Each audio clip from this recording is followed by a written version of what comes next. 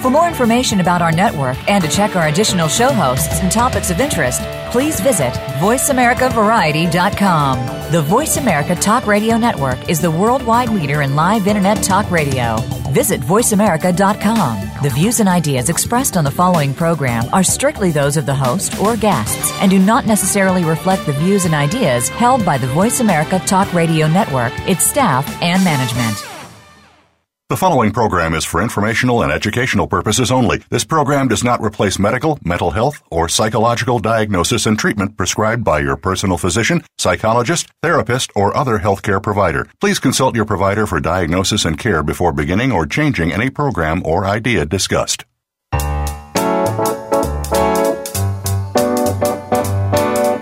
Welcome to Psych Up Live with your host, Dr. Suzanne Phillips. If you're experiencing life, and we know you are, you may have a variety of questions about relationships, family issues, personal goals, coping with the unexpected, and much more.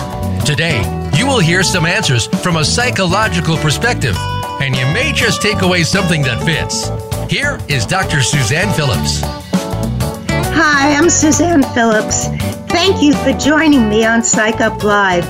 Today we're going to be speaking about domestic violence, a dangerous problem that persists across culture, race, age, sexual orientation, religion, gender, socioeconomic, and educational levels. It can happen to couples who are married, living together, or even dating couples. Today, our perspective is going to be a personal one. You're going to hear the personal story of domestic violence from our guest, Betty Hafner, who, like too many, has the wisdom of a survivor. She is the author of a beautiful but at times terrifying book, Not Exactly Love, a memoir.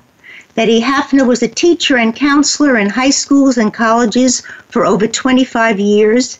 In addition to this memoir, she's the author of 2 practical career change books, Where Do I Go From Here? And The Nurse's Guide to Starting a Small Business. She writes a monthly column, a book column in Montgomery County, Maryland.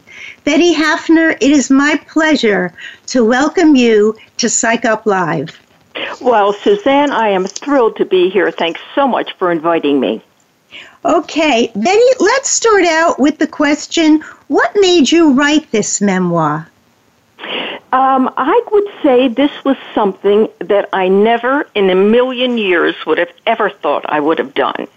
I'm not the kind of person who always thought she would write a book about her life, but after I retired from teaching, I began to take writing classes. We have a wonderful writer center here, and I was dabbling in mainly personal stories, little essays, and in my case, I was enjoying writing very funny things about kooky parts of my life. First time I was ever on a nude beach, that kind of thing. Right. Uh-huh. And so that's what my writing peers were expecting from me. And one time, the course was coming up. We did a workshop, so you had to bring a piece. And I really was like, oh, geez, what am I going to write about? Well, I started looking through my books of prompts, the little quick few words that are supposed to pique your interest, get your creativity flowing. And, I looked through numbers of books. And then I saw 2 words, if only, ... And I thought, well, I know what I'd write there. And what I wrote, that first essay, was a now revised first chapter of my book. And what it was the story of my wedding day when I was in my parents' home, just my husband-to-be, Jack, and his family, and simply my immediate family. They were downstairs waiting. I'm wearing my outfit that wasn't really a wedding gown, but I'm heading down the stairs, ready to get married, and the heel of my shoe clips the edge of the steps.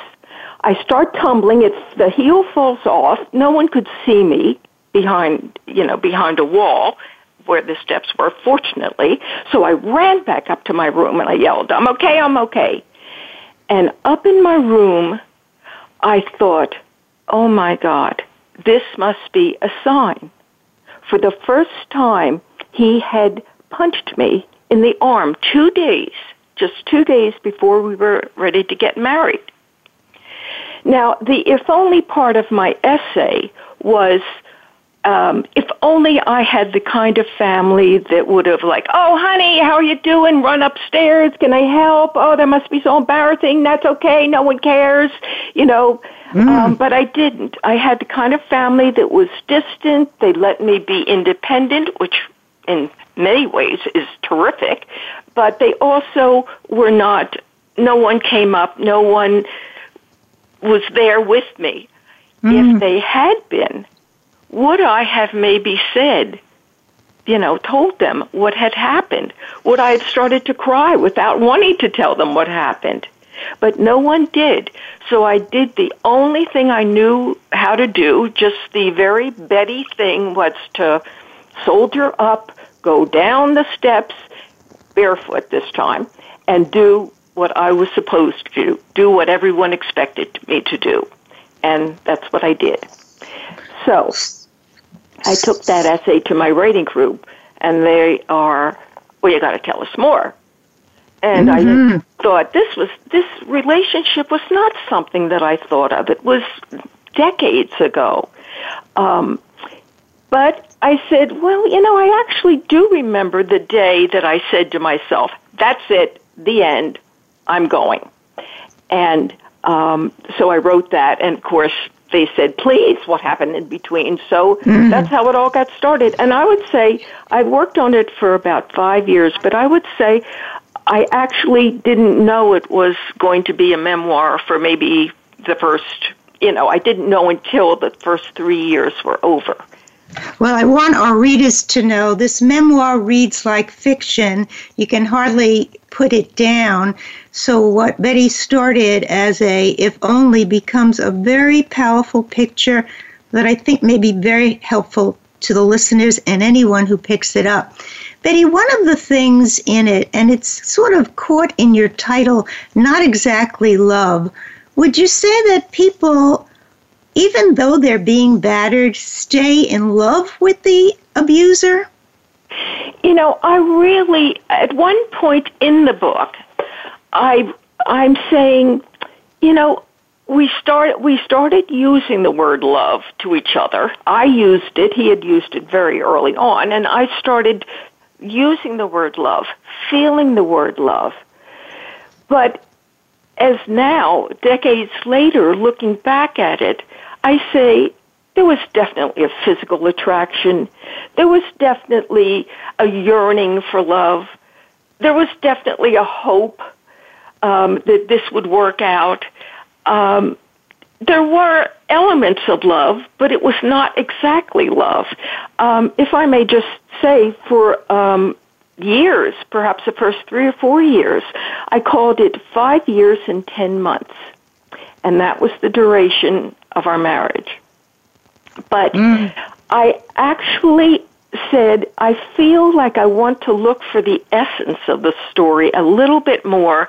And so I actually looked within the book and what I had written.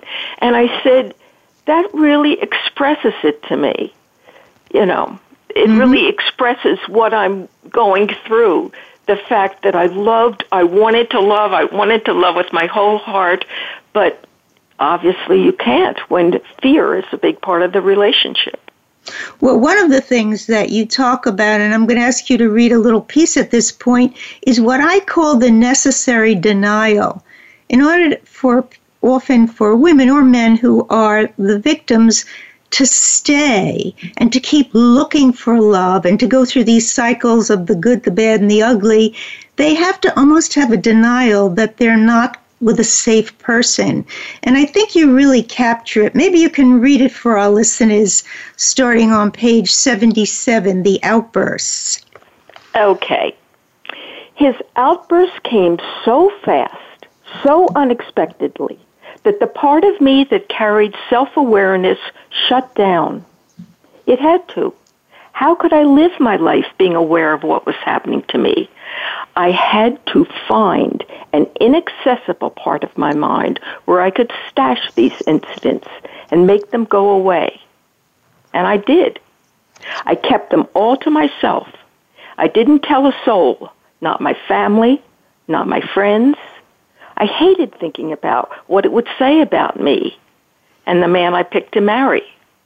So the incidents kept happening, and I went on with my life, a lonely, deadened version of my life. So it's such a powerful way of talking about what I've heard people say when they say they're there, but they're not really there. There's such isolation. You really didn't tell people about it because you were afraid of judgment, Betty? That was probably a big part. I mean, I cannot imagine my lips, mouthing the words. I just can't imagine that they would have come from me. It was just so much not a part of anything I ever expected to be involved in. So, shame, and obviously thinking, when I would think of people's faces and think of saying something to them about it, I just couldn't bear getting it out in the air. Yeah, it's interesting. I had not thought of it. You're almost saying it was so unexpected that it was almost unspeakable. We talk about certain traumas for which you cannot even put the words to it because you can't quite conceptualize that this could be my life. I mean, maybe that's what makes writing the book so important, but you certainly tell us something about survival, meaning you had to be like a dead version of yourself, which is painful to hear. I think you raised a very good point. And if you're getting it from what I said, that's terrific, because that really was the way it was. It was unspeakable. Mm-hmm. It was just not something that I could talk about. I think it's very common to many survivors that when someone says what happens, they can't tell. They can't quite tell. Mm-hmm. Now, let me ask you, when you described the families a little bit at that little glimpse of the wedding ceremony, some people say that both the abuser and the victim need to know it doesn't start with them. Do you think the origins and the history played a part in his abuse and your tolerating it, or the fact that you even ended up in such a place? I would, let me start with the easy one. And the easy one is my husband, Jack. And that is, he was raised in a family with an extremely abusive father.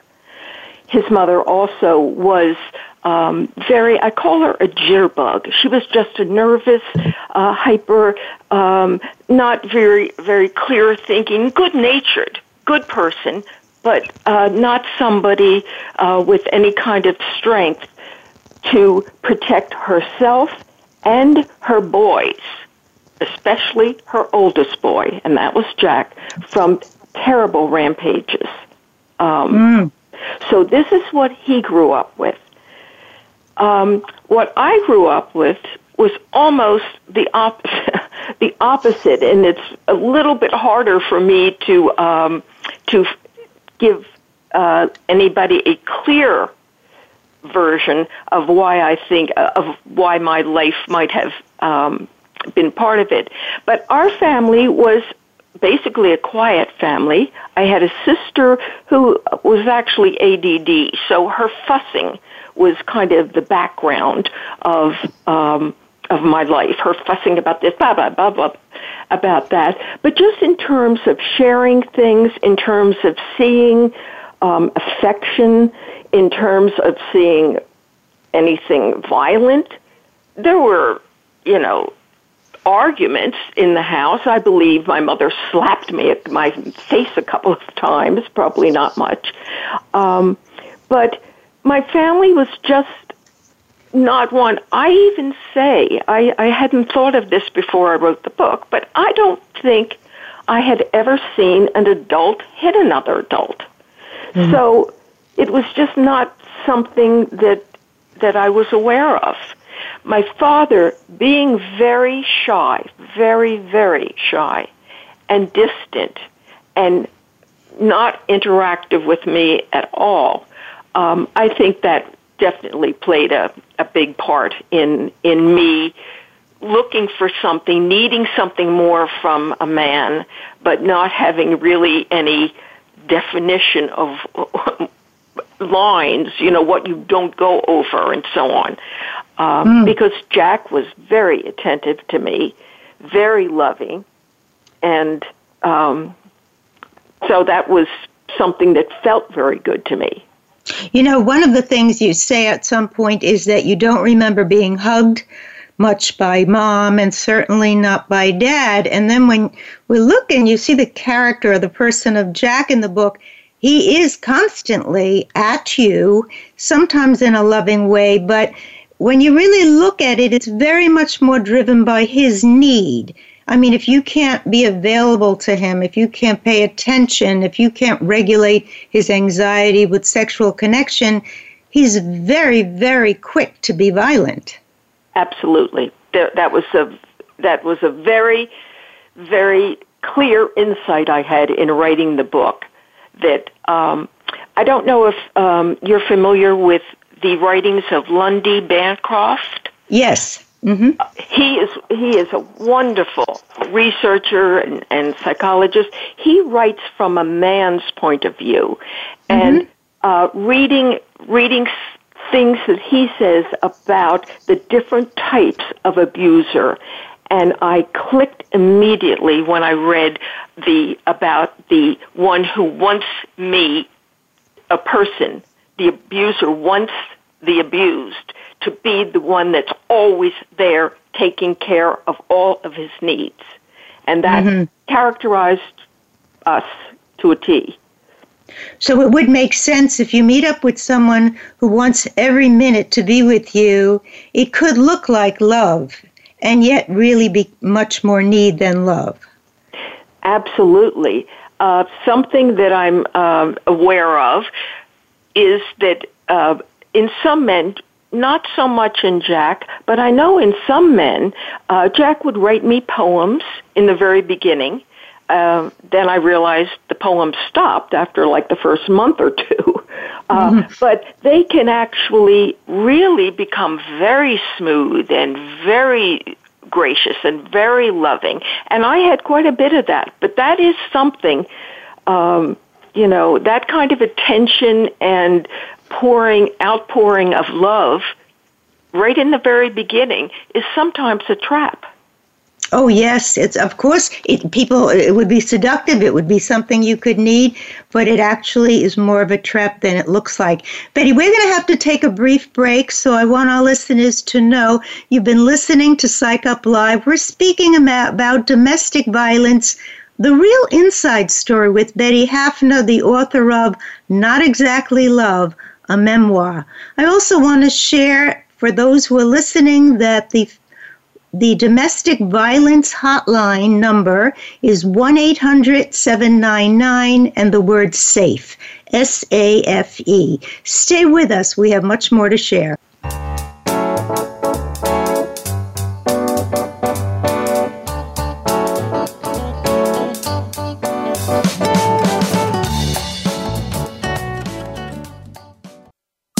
Streaming live, the leader in Internet Talk Radio, VoiceAmerica.com.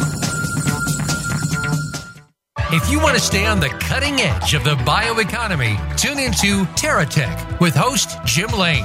Every day, new and substantial products are in our lives. What we wear, eat, and drink, in our travels and in our health. TerraTech will spotlight these products and show you where and how they are being used. Listen for TerraTech, live every Wednesday at 9 a.m. Eastern Time, 6 a.m. Pacific Time on the Voice America Variety Channel. Join the innovators and the innovations and move forward.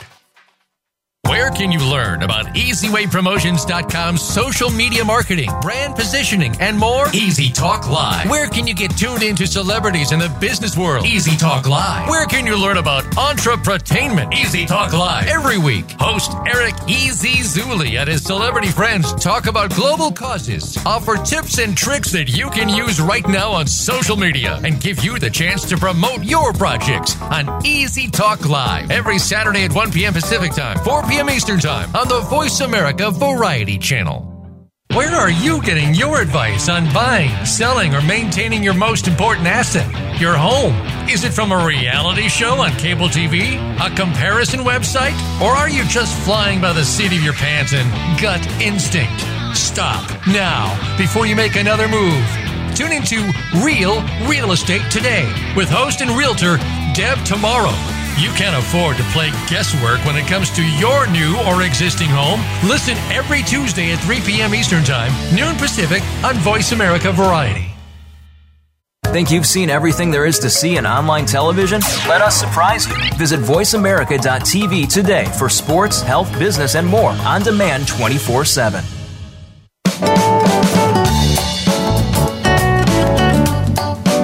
You are listening to Psych Up Live. Join in our conversation today by calling Dr. Suzanne Phillips or her guest at 1-866-472-5788. That's 1-866-472-5788. You may also send an email to radiohostphillips@gmail.com. Now back to Psych Up Live.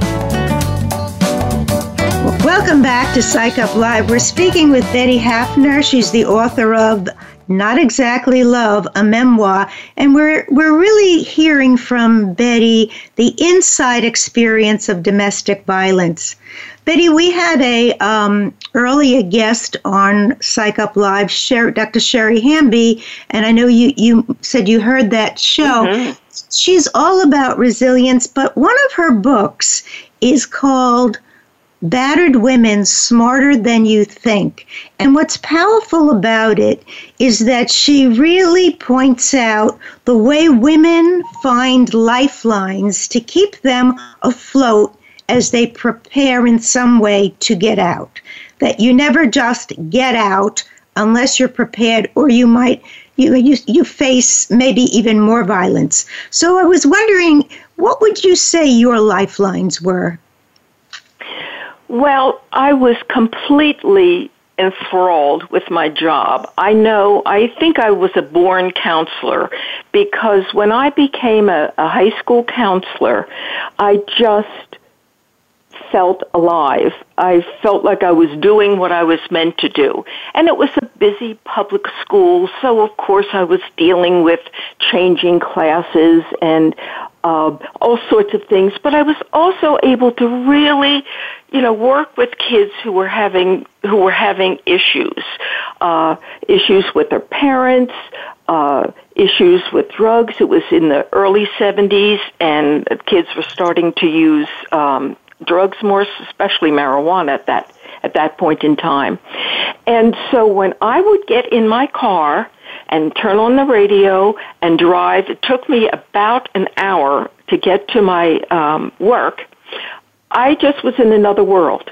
Mm-hmm. And from that moment on until the moment I drove home and got close to my house, I was in that competent world, that funny Betty world. I had friends, and some of my friends there, particularly one woman, eventually became someone very late in a relationship, but I became comfortable with speaking out to her about it, and that turned out to be part of my process of learning to leave, because that's how I think of it, that it's not, you don't leave, you have to learn how to leave, you have to take steps to leave, to make it stay. Yes, it's interesting that finding a confidant along the way becomes crucial. I want to point out, because you describe it so well, that So Betty's lifeline, and you describe at one point that getting your new job was like winning the lottery. You could see how much you loved being a counselor. And here's something I think for people to be aware of in terms of identifying someone who may be more abusive than you think. That is, there's not an incident you describe, Betty, where you're excited about doing something, you have a new colleague you're working with, where he doesn't put you down, criticize, interrogate, so that your lifeline even gets eroded by this man's difficulty with letting you have anything beside him. You're absolutely right, and you're actually reminding me of an incident that I might have put in the book if I had thought of it. But he came out to a function, Jack, my husband, came out to a function with the other counselors at school, and it was an evening function, and there was a young substitute counselor who was kind of a kooky guy, and the two of them got drunk and loud, and Jack, drinking was not an issue in his anger, but the two of them got drunk and loud and silly and offensive, and it was something where I'm now seeing just whatever he could do to undermine yes. it, to ruin it. Yes, yeah. Try to ruin it. And that's part of the profile of an abuser very often. Now, somewhere along the line, you meet up with someone, a man, a counselor, another colleague who treats you very well, and you have a mini affair with him. Mm-hmm. What do you make of that in the midst of this situation that you were struggling with? The interesting part is I had not wanted to put that in the book. I thought that's a diversion. That's something, it's a little like, having an affair with a colleague. Oh, for heaven's sakes, what was she thinking? Mm-hmm. But when I started to think of what was really going on, I thought that's something that I'd like other people to hear. Mm-hmm. I allowed myself to have this affair, and again, it was a mini affair. We both had to be, he was actually a fairly straight and narrow guy. We had to be so careful about when we met, and I think it was a part of me that was identifying what I really would want in life, and that would be somebody who would enjoy me, somebody who I could talk to things comfortably with, laugh with, and a part of me, of course, would have loved it if I could have just said goodbye and gone on with this new man, but that doesn't happen. Life isn't like that, and I really wanted to share that, that part of my thinking, that sort of magical thinking that, this feels so good. Oh, good. Now, Well, the other thing it's so interesting. Our listeners are going to probably be surprised that you're the one who tells Jack, your husband, about it, and you say it with a kind of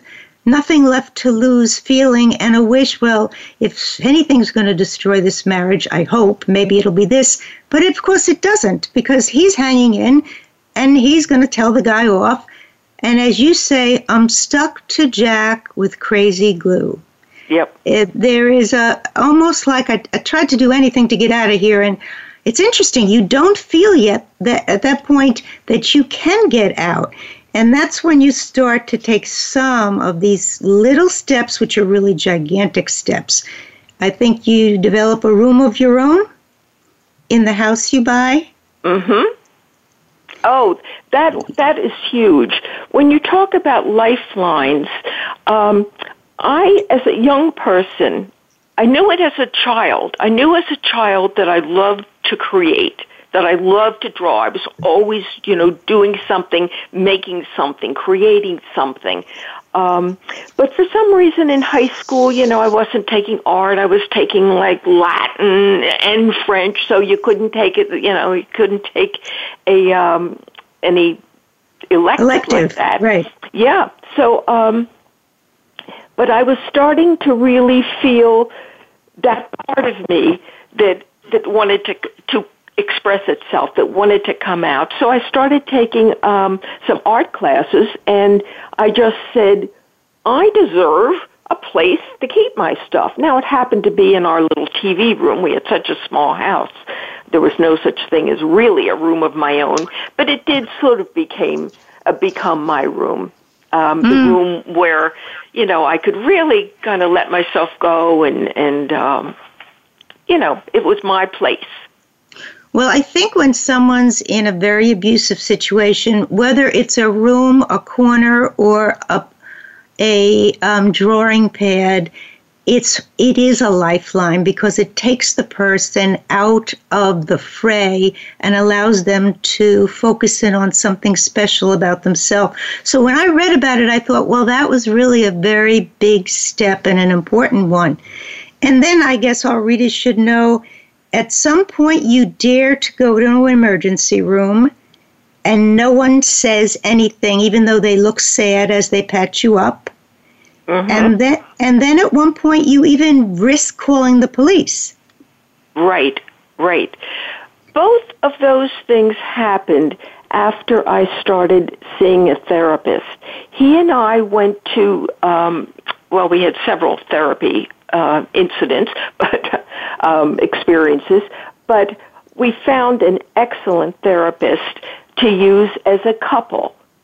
And so Jack went with me for the first few times, but when it became very clear that the therapist did not identify me as the problem, he stormed out in the middle of the session.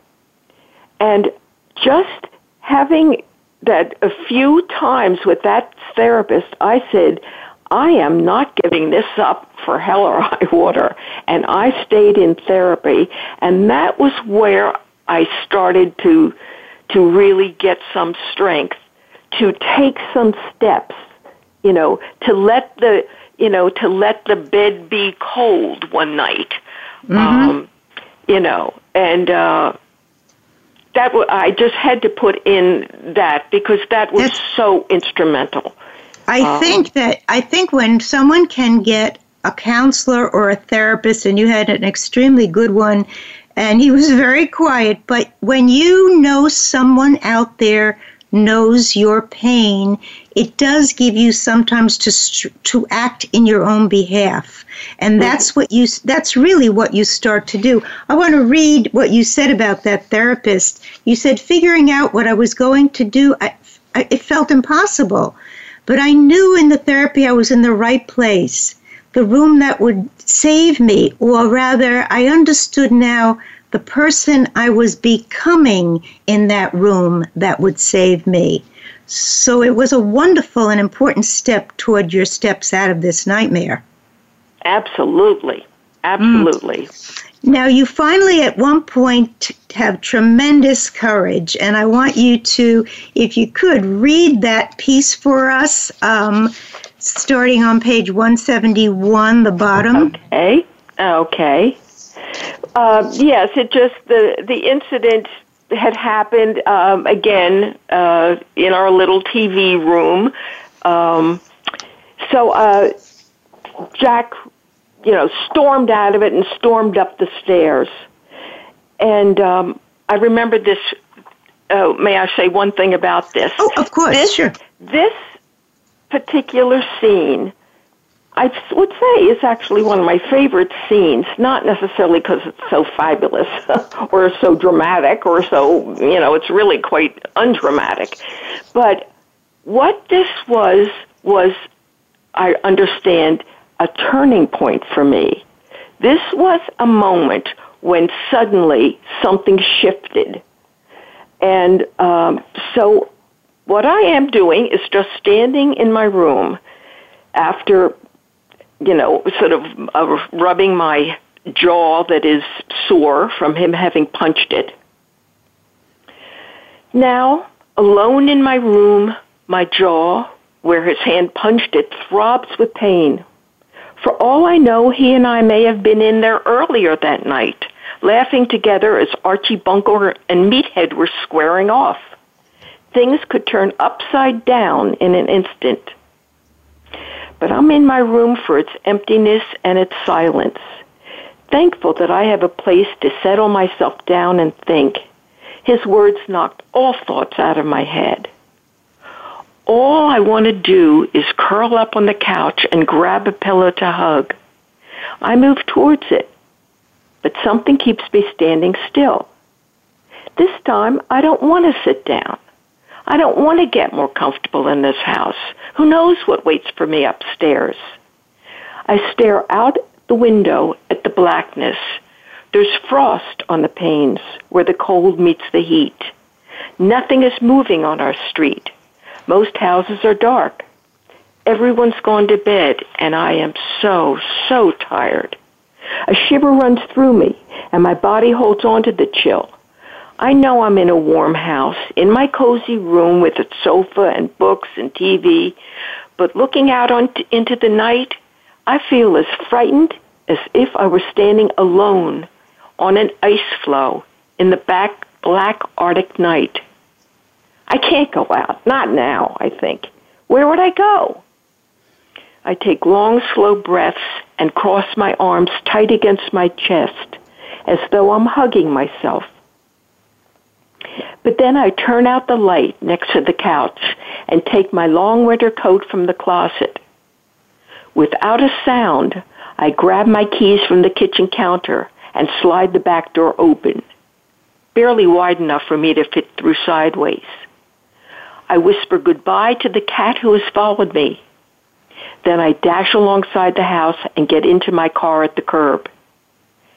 As if I have just awakened, I am sharply aware that I'm sitting there in the driver's seat of my car with my hands clutching the wheel and directing it where to go. I drive to the end of our block and turn right, heading east to the Holiday Inn. It's really such a victorious piece and such a victorious move. It was a huge move, and that's the kind of thought that I would have as I was, in the years I was writing. I would say, I remember standing in the room. It's like, right, you're going to write a scene about standing in a room, and the more that scene insinuated itself, on me or in me, I just knew that I had to write it, and I came to see what came out when I wrote it. Well, it's beautiful and powerful. We're going to have to take a break, but I want any listener out there who doesn't think she can dare at some point leave. No, there are small steps that can lead you to safety. They usually include having somebody listen to your story along the way. We're going to be right back. You've been listening to Psych Up Live. We're speaking with Betty Hafner about the inside story of domestic violence. She's the author of Not Exactly Love, a memoir.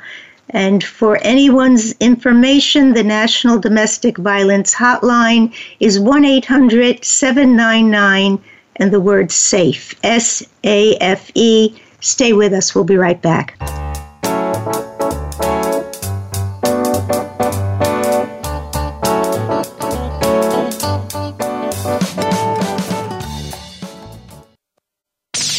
The Internet's #1 talk station. #1 talk station. VoiceAmerica.com.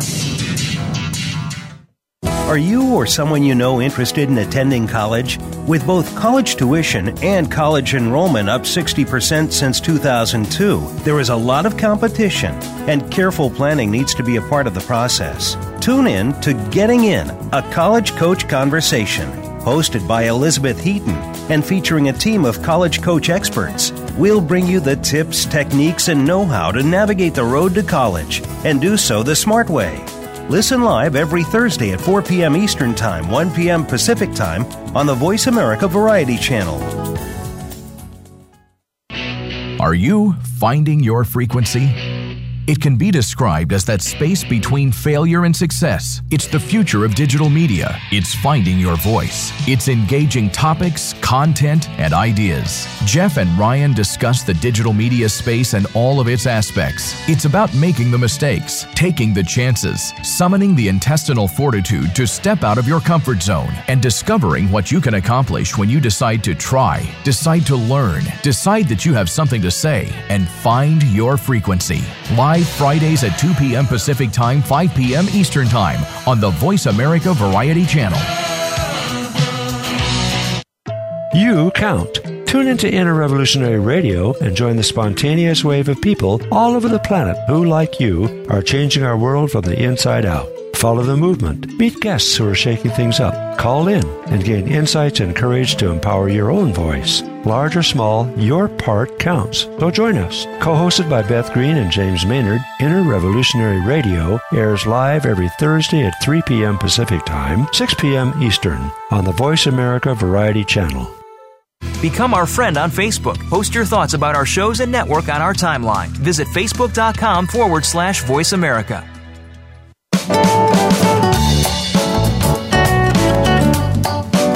You are listening to Psych Up Live. Join in our conversation today by calling Dr. Suzanne Phillips or her guest at 1-866-472-5788. That's 1-866-472-5788. You may also send an email to radiohostphillips@gmail.com. Now back to Psych Up Live. Welcome back to Psych Up Live. We're speaking with Betty Hafner about domestic violence, the inside story. So Betty, at this point in your story, somehow you managed to literally leave almost with nothing but your clothes and your pocketbook. Correct. And what made that final step possible? Well, I would say, as I mentioned early on, there are just steps that I had to take. It was a whole process, and you mentioned the process. The process was letting other people know, having a confidant, calling the police one time, going to a hospital ER one time, then being in therapy and having a good friend to talk to. So there was, I would say, for the last maybe 6 months or so, I knew deep down that I was going to do it. I was sure that I was going to do it. And I just didn't know how, and I didn't know when.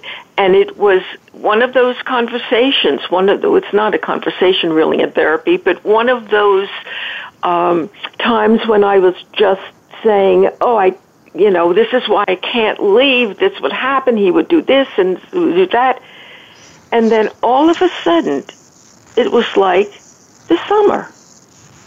I won't have my job. I won't have him running up there knocking on the door when I'm talking to a student and he's, terrifying me and terrifying everyone. It would be in the summer. And there was just an incident in our house, a simple incident, nothing was extraordinary about it. It was, I wasn't even going to have to put any makeup on the bruises or anything. It simply was a point in time early in the summer when I said, that's it, I'm going. Okay. And so you do, with the help of a couple, and you actually go on to separate and divorce. And at one point we find you sitting across from Jack. I think it's months after the divorce, and he tells you he's with someone else. And you say, I'm happy for you, but I have to ask you, you don't hit her, do you? And what does he say? Well, I remember that so clearly, and it was just something I had to say. What it was actually specifically was I left in 1976, and we signed divorce papers 3 years later. So there had been quite a long time. I know he was in therapy. I was in therapy. He had contacted me and said that he was ready to get married to someone else. And so we met in the city where I lived at the time in New York City, and at a bar, and signing the papers. I just couldn't say goodbye and, hug, because we were really having that kind of a talk, without asking if he hit her. And my question made him cry, made me cry, because he just apologized. I am so, so sorry. I am so, so sorry. I think there's a couple of reasons why I could see me asking. I'm not sure, because all I know is I did it, and now I have to look back decades later and ask. I think part of me wanted to confirm what I was believing, and that was that he had changed. It was too late for us. It was not something I wanted. I would have to live with our history. But I think I wanted to know that he changed. And I pretty much assumed that our lives would never, cross over again, which is actually, there was one quick time. But our lives have really not crossed over again since then. And there may have been a part of it that might have wondered, was it me? Was it me who brought it out? I don't know, but I'm glad I did, because it was kind of a cleansing, a cleansing, a forgiveness. And I'm glad I asked. Well, it also gave you the opportunity to bear witness to the offense that broke this relationship. Because you clearly said, because this is what you did to me. And in some ways, the global question is, can men change? And the answer is a complicated one, because we have to believe people can change, but they can change only if they want to change, and they're willing to do really an extraordinary amount of work, of undoing, and really self-reflection. But we certainly know that you changed. Just quickly, first of all, how would our listeners get to buy and read this wonderful book? How can they find it? The book is available wherever books are sold, which means all the biggies online, Amazon and Barnes & Noble, etc. It's also available in independent bookstores. I'm a big independent bookstore fan.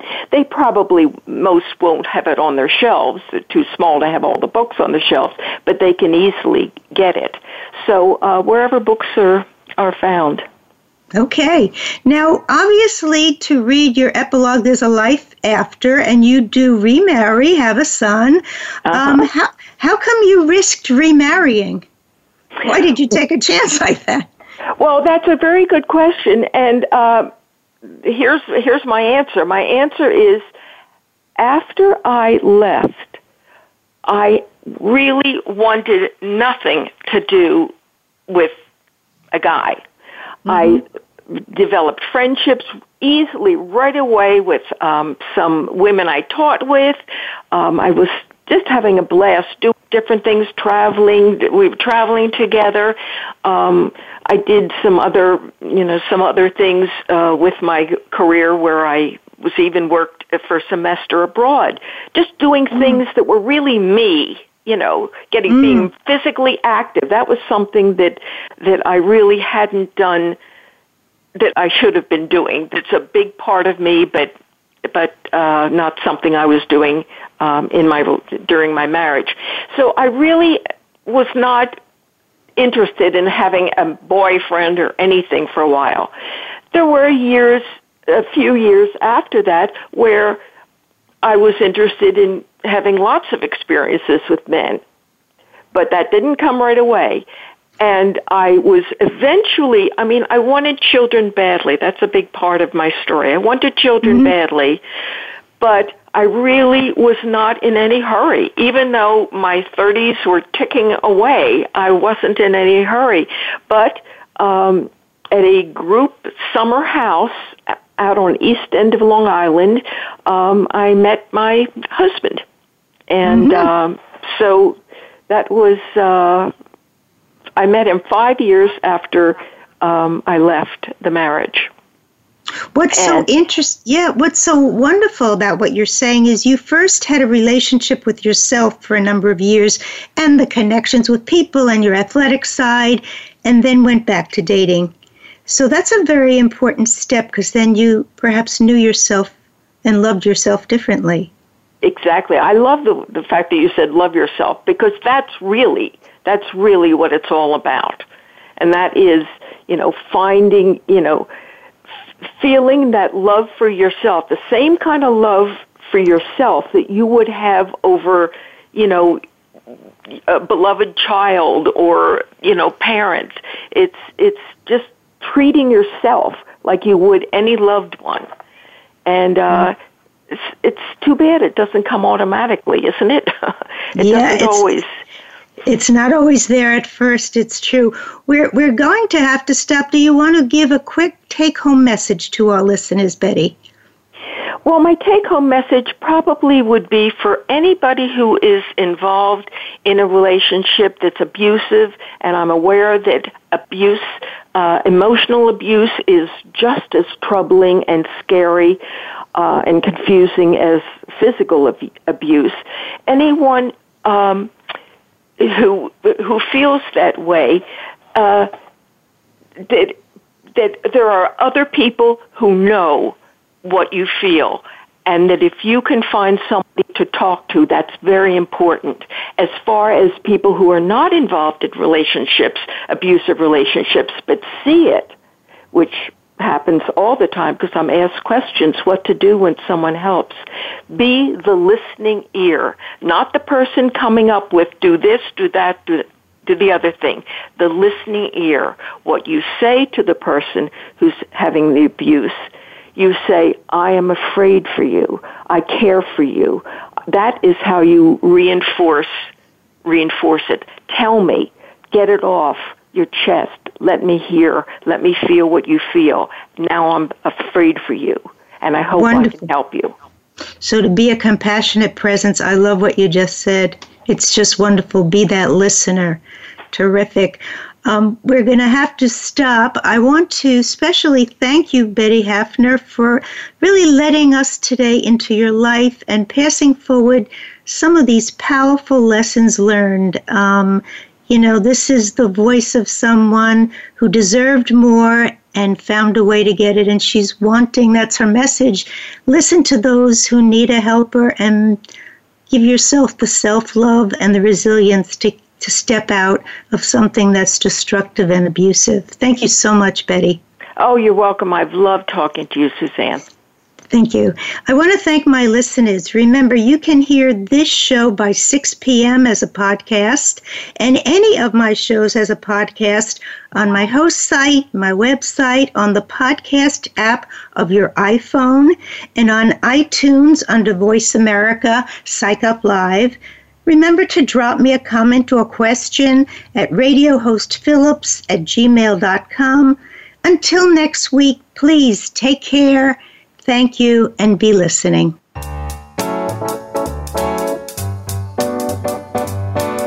Thank you for tuning in to Psych Up Live. Please join Dr. Suzanne Phillips for another edition of our programming next Thursday at 11 a.m. Pacific Time, 2 p.m. Eastern Time on the Voice America Variety Channel. We'll talk more next week.